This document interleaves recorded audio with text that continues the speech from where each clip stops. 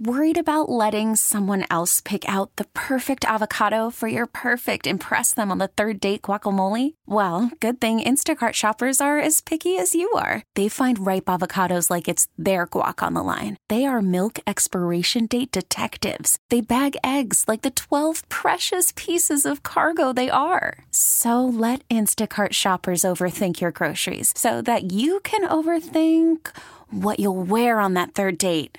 Download the Instacart app to get free delivery on your first 3 orders while supplies last. Minimum $10 per order. Additional terms apply. Baseball is in full swing. NBA playoffs are heating up, and your NFL team is gearing up for training camp. Listen to the latest on the teams you love here on the Odyssey app. The biggest sports radio stations in the country, providing unrivaled local coverage of their teams, all in one place. Exclusive interviews with players, coaches, and team executives, streaming live and always available on demand. Stay in the know with your favorite teams right here on the Odyssey app.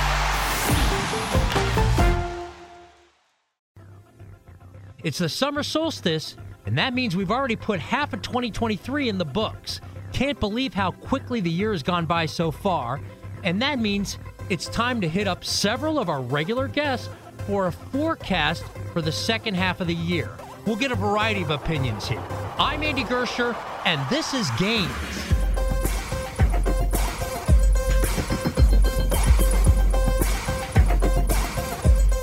All right, it's time to take a look at the second half of 2023. I've done this lightning round type of thing in the past and totally love it. It's great getting a variety of opinions. We're going to bring on some of our regular guests to give us their year-end forecast. And first up, Jim Awad, Senior Managing Director at Clearstead Advisors in New York. All right, I can't believe we're already talking about a forecast for the second half of the year, but that's where we're at, and that's where I want you to start, Jim. How do you see markets shaping up in the second half of 2023? I think basically we're in good shape. What we're learning is that the economy has been able to adjust to higher interest rates and tighter credit conditions due to 3 bank failures. So what you're going to see is expectations for a possible recession diminish, for the extent and severity of the recession to diminish, and therefore the outlook for corporate profits to increase. And therefore, if we're at a peak in interest rates or close to a peak in interest rates, and the economy stays in a positive growth mode, that means that the expectations for profits will increase and the expectations for stock prices should increase. Do you think the consumer is going to hold up? I know they've been going through a lot of their savings as they're seeing higher prices. Any concerns with the consumer or any other factor that would maybe be of concern? Right, absolutely. So what do we worry about? We worry about that you've had a 500 basis point increase in interest rates, and it hasn't had an effect so far, and all of a sudden it has an effect. That we didn't realize it, but the consumer is going to pull back dramatically, or that for some reason credit conditions tighten dramatically, or that there's a geopolitical event. That's what we have to look for. But right now, as you and I are speaking, jobs are being created and consumers are spending. And you're having sort of rolling corrections in consumer spending. They've stopped spending on goods and durables, and they're spending on experiences. So as long as you see that payrolls continue to grow and incomes continue to grow and unemployment does not increase significantly, then you know the economy is going to power through the increases in interest rates. And lastly, Jim, what areas of the stock market do you see best poised to have a really solid second half of the year? And are there any sectors catching your eye right now? Well, yes. In the long run, you want to stick with the growth companies, the artificial intelligence companies, the technology companies. That's where you're going to make money over the next year or two. But in the short term, the equal weighted S&P, which takes out the 9 or 10 biggest stocks that have done the best so far this year, I think you're going to get catch up. So I think you'll get catch up in medium cap, small cap, value, and the non-tech leaders in the short term, but in the long term, you want to own the tech leaders. And then from our conversation today, what's the ultimate takeaway for our audience? The markets have escaped the doom and fears of the pessimists, that you always win in equities in the long term, that you never bet against the U.S. economy in the long term. Keep your equities, but stay in quality, and you can have some money in 5% one-year paper also. All right, a fairly bullish forecast for the second half of the year. Big thanks to Jim Awad, Senior Managing Director at Clearstead Advisors in New York. Next up, with his Blue World Economic Forecast, Matt Matigian, CEO Blue World Asset Managers here in Chicago. Matt, you've done this before. We're looking for your second half of the year forecast. Lay it on us. Well, I see reality catching up eventually, and I'll start by acknowledging that I've been beating this drum all spring and up to this point in the summer. But the reality is the Blue World Economic Index remains at record lows. And I mean lower than the mortgage crisis era, lower than the COVID era. The economy is really, really in a weak place right now. The Fed just announced a pause that wasn't, as I like to describe it. Yeah, we're going to hold rates level right now, but look for 2 more increases coming up, which, as you know, I've been critical of. And the markets just continue to rise. So anytime the markets are that untethered from economic reality, it's very, very precarious. It's a trapdoor waiting to spring. And one area in particular that I think could very well be the catalyst for bad things to happen is in the second half of July. We're going to start to get earnings reports from the regional and super regional banks, the KRE index components. And it is my prediction that their earnings are going to be deplorable. Their margins are going to be squeezed like we've never seen. And I think those earnings are going to be a really, really nasty surprise. So those mid and super mid-sized banks could very well be the thing to watch for. Now, I, like everybody else, I'm riding this wave for as long as it lasts. But using the metaphor I always use, my safety net is 5 feet under the wire right now, not 25 feet under the wire. That continues to be my outlook and my best advice. And Matt, we've seen a handful of tech companies really lead the charge here, making up a bulk of the stock market gains for the year. Any concerns about the narrow leadership? And it seems to me like you see some potential hazards as we move forward. That's absolutely what I think. Again, any time the market performance becomes completely untethered from the true health of the underlying economy, and it doesn't matter if the economy is flying and the market's down and you're short, there are things you need to be concerned about. When the markets are up and the economy is down and you're long, there are things you need to be concerned about, and that is the situation that we find ourselves in right now. And a very, very small ripple is all it's going to take to shake confidence and move this thing in the other direction quickly. And the biggest thing to look for is when this happens, if this happens, it's not going to be a slow process. It's going to, the old adage, bears jump out the window. And just be aware that when this happens in a material way, it could very easily start in the after-hours sessions and continue into the next day. And even if you're being careful, you could be caught on the wrong side if you don't have some appropriate defense in place. And you always use that term, having the defense on the field, especially in situations like that. Matt, what does having the defense on the field look like? Well, again, there are 100 different ways to have the defense on the field. Maybe that's going heavy bonds. Maybe that is having a few inverse ETFs sprinkled in there in and out over the course of days, where you don't hold them long term, but maybe a day or two just to have some protection to the downside. Maybe that's a little bit more sophisticated, like having puts on the indexes. Maybe it's having some futures contracts. There are a whole lot of different ways that are very, very effective to hedge against a fast adverse move. And I don't care which one you're using. I just advocate right now that you use them, and you use them more aggressively than you ordinarily would.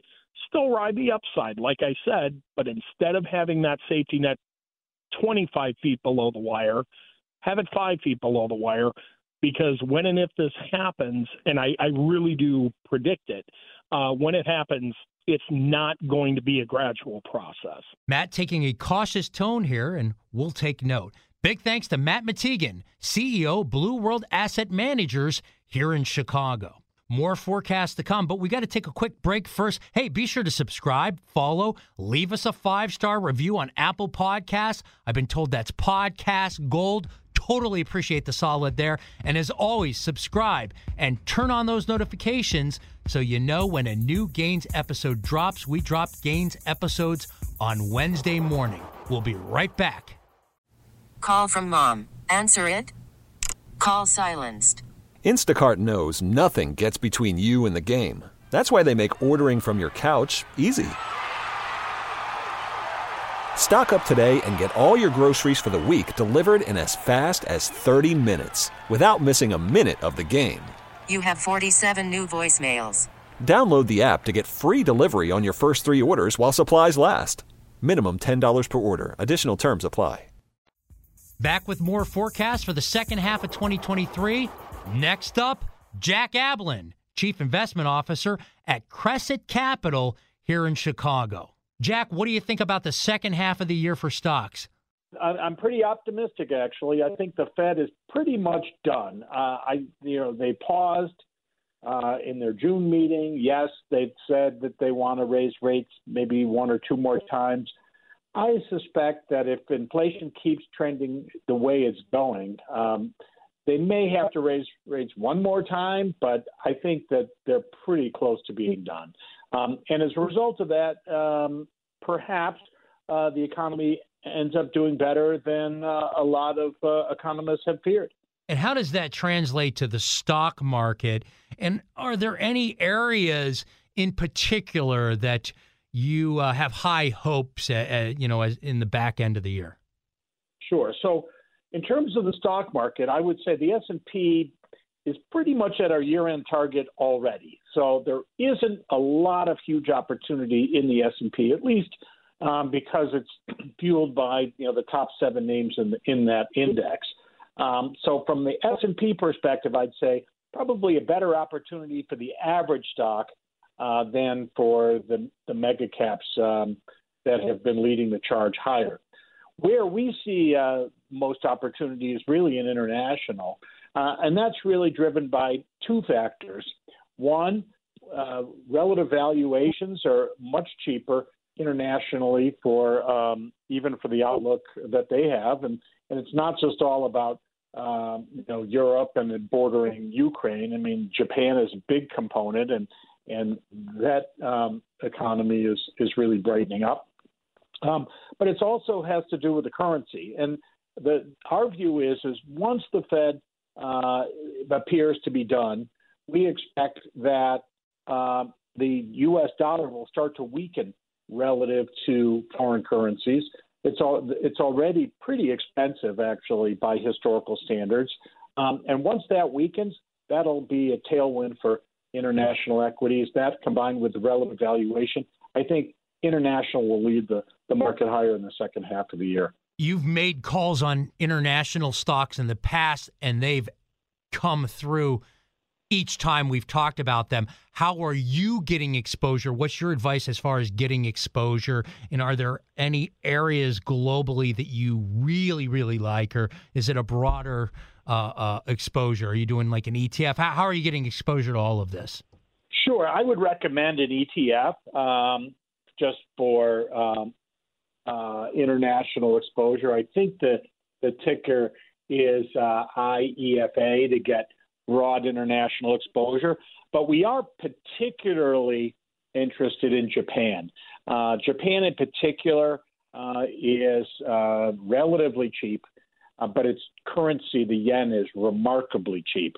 And so all you really need is one of those two pieces to move back to fair value, and you can, hit a single or double in the Japanese market. And that ticker symbol is EWJ for Japan exposure. And then as we wrap up, I know you're loving international right now, specifically Japan in a big way. As we wrap up our conversation here, what do you want to leave the Gains listener with? What's the takeaway here, Jack? Yeah, I think that I think the economy ends up better than a lot of economists fear, and largely because the Fed probably stays put. They may not have to raise rates as dramatically as they're threatening, and that's because inflation's coming down a lot faster than they had feared. So I think all of that put together means that the general direction of equities is higher, but I will say I'm going to lean toward international on a weaker dollar. So Jack says get that international exposure, and I agree with him. And finally, we can't talk about the second half of the year without discussing the Dow theory with Chuck Carlson, CEO of Horizon Investment Services and publisher of the Dow Theory Forecast newsletter in Hammond. He's also author of the book Winning with the Dow's Losers. Check out his website, UpsideStocks.com. Chuck, we'll get your forecast in just a second, but let's start with the Dow theory. That's what we always talk about. The Dow theory right now is still bearish, but it's gotten close to some key levels, and that's where I want you to start, Chuck. You're right, Andy. While the market, the tenor of the market has been much improved here, we're still shy of those points that we need the Dow Industrials and Dow Jones Transportation Average to surpass. And until they do, and in the Dow Jones Industrial Average, that level is the late November high of 34,589.77. That's 34,589.77. And in the Dow Transports, it's the early February level of 15,640.70. That's 15,640.70. Until we get closes in both of the averages above those levels, the primary trend under the Dow theory will still be bearish. Now, just to put color on that, just because it's, quote, bearish doesn't necessarily imply that the market is going to heck in a handbasket, but it does imply that without a close above those two levels, it's going to be very difficult for the market to sustain a significant upward move in the market. And then as far as the second half of the year, if we break through those hurdles, things get kind of really bullish. And is there any areas that you like in particular as well? Yeah, I think if you do see a breakout above those levels, I think you'll see it being driven by a couple of sectors. I think technology would be leading the way. That has been, for the most part, a pretty good sector so far this year. But I think in a strong up move, you'll see that pick up. And the other area that I think you'll see pick up is two areas. One would be small caps, which have been lagging this year, but I think that would give them an opportunity to really pick up the speed. And I think on the international side, I think you'd see international equities improve as well. Again, those latter areas tend to kind of migrate toward the value end of the spectrum, but I do believe if we do get a bona fide bull market signal that, again, some of the current leaders like technology will do well, but I would look for small mid-cap stocks and international stocks to pick up the pace as well. What if, and I say what if, we see a breakdown in the markets and, they retest some of those lower levels, then what's the situation? Well, I think the situation there, and again, those lower levels would be on the Dow Industrials, that's 28,725.51. And on the Dow Transports, and this is probably the most significant level, which would be 11,999.40. So basically 12,000. if you see those levels break down, especially the Dow transports, that would be an indication that the economic recession is going to be a thing, and it's probably going to be an ugly thing. So, the downside, if in fact this market is going to break those lows, it's going to be driven, as it usually is, by earnings declines, and those earnings declines are probably going to be driven by a recession. So I think a more likely scenario, quite frankly, and this would not surprise me for the second half of the year, is that we fail in the near term for both the Dow Jones Transportation Average and Dow Industrials to close above those new levels, but the market kind of recedes but remains in this trading range that's really been established for the last 9 months, basically, maybe even longer than that, where it kind of meanders around, in the case of the transports between 12,000 and say 15,600, and in the case of the industrials between say 29,000 and 35,000, we meander around in that level. That would not be a shock to me that we kind of see a bit of a pullback back into that trading range. But ultimately, we'll let the market tell the story, as we usually do. And then what's your takeaway? What do you want the Gains listener to take away from our conversation today? Well, if in fact the market is going to be dangerous on the downside, that danger is going to be driven by an economy that's going into recession. And the best indicator to give you some lead time, so to speak, on an economic recession is the Dow Jones Transportation Average. So the movement of the Dow Jones Transportation Average, again, which is an index a lot of people don't follow, and they should, is really, I think, going to tell the story ultimately for whether this market can sustain a broad upward move, and that would be a close above that 15,640 level, or if we're going into a much more dangerous market period and possibly a severe economic recession, would be a decline in the Dow transports below that 12,000 level. That would be the index that I think is the most worth watching right now. And of course, that's Chuck Carlson, CEO of Horizon Investment Services and publisher of the Dow Theory Forecast newsletter in Hammond. Check out his website, UpsideStocks.com. So there you go, a variety of different takes and investment ideas for the back end of this year. Hey, be sure to subscribe, follow, and leave us a 5-star review on Apple Podcasts. That's an option for you. And as always, subscribe and turn on those notifications so you know when a new Gains episode drops. We'll be back next Wednesday, and I look forward to seeing you then. A News Radio WBBM podcast powered by Odyssey.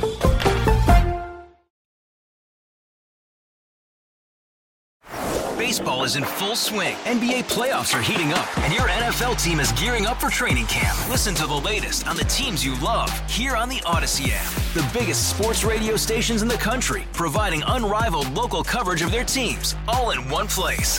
Exclusive interviews with players, coaches, and team executives, streaming live and always available on demand. Stay in the know with your favorite teams right here on the Odyssey app.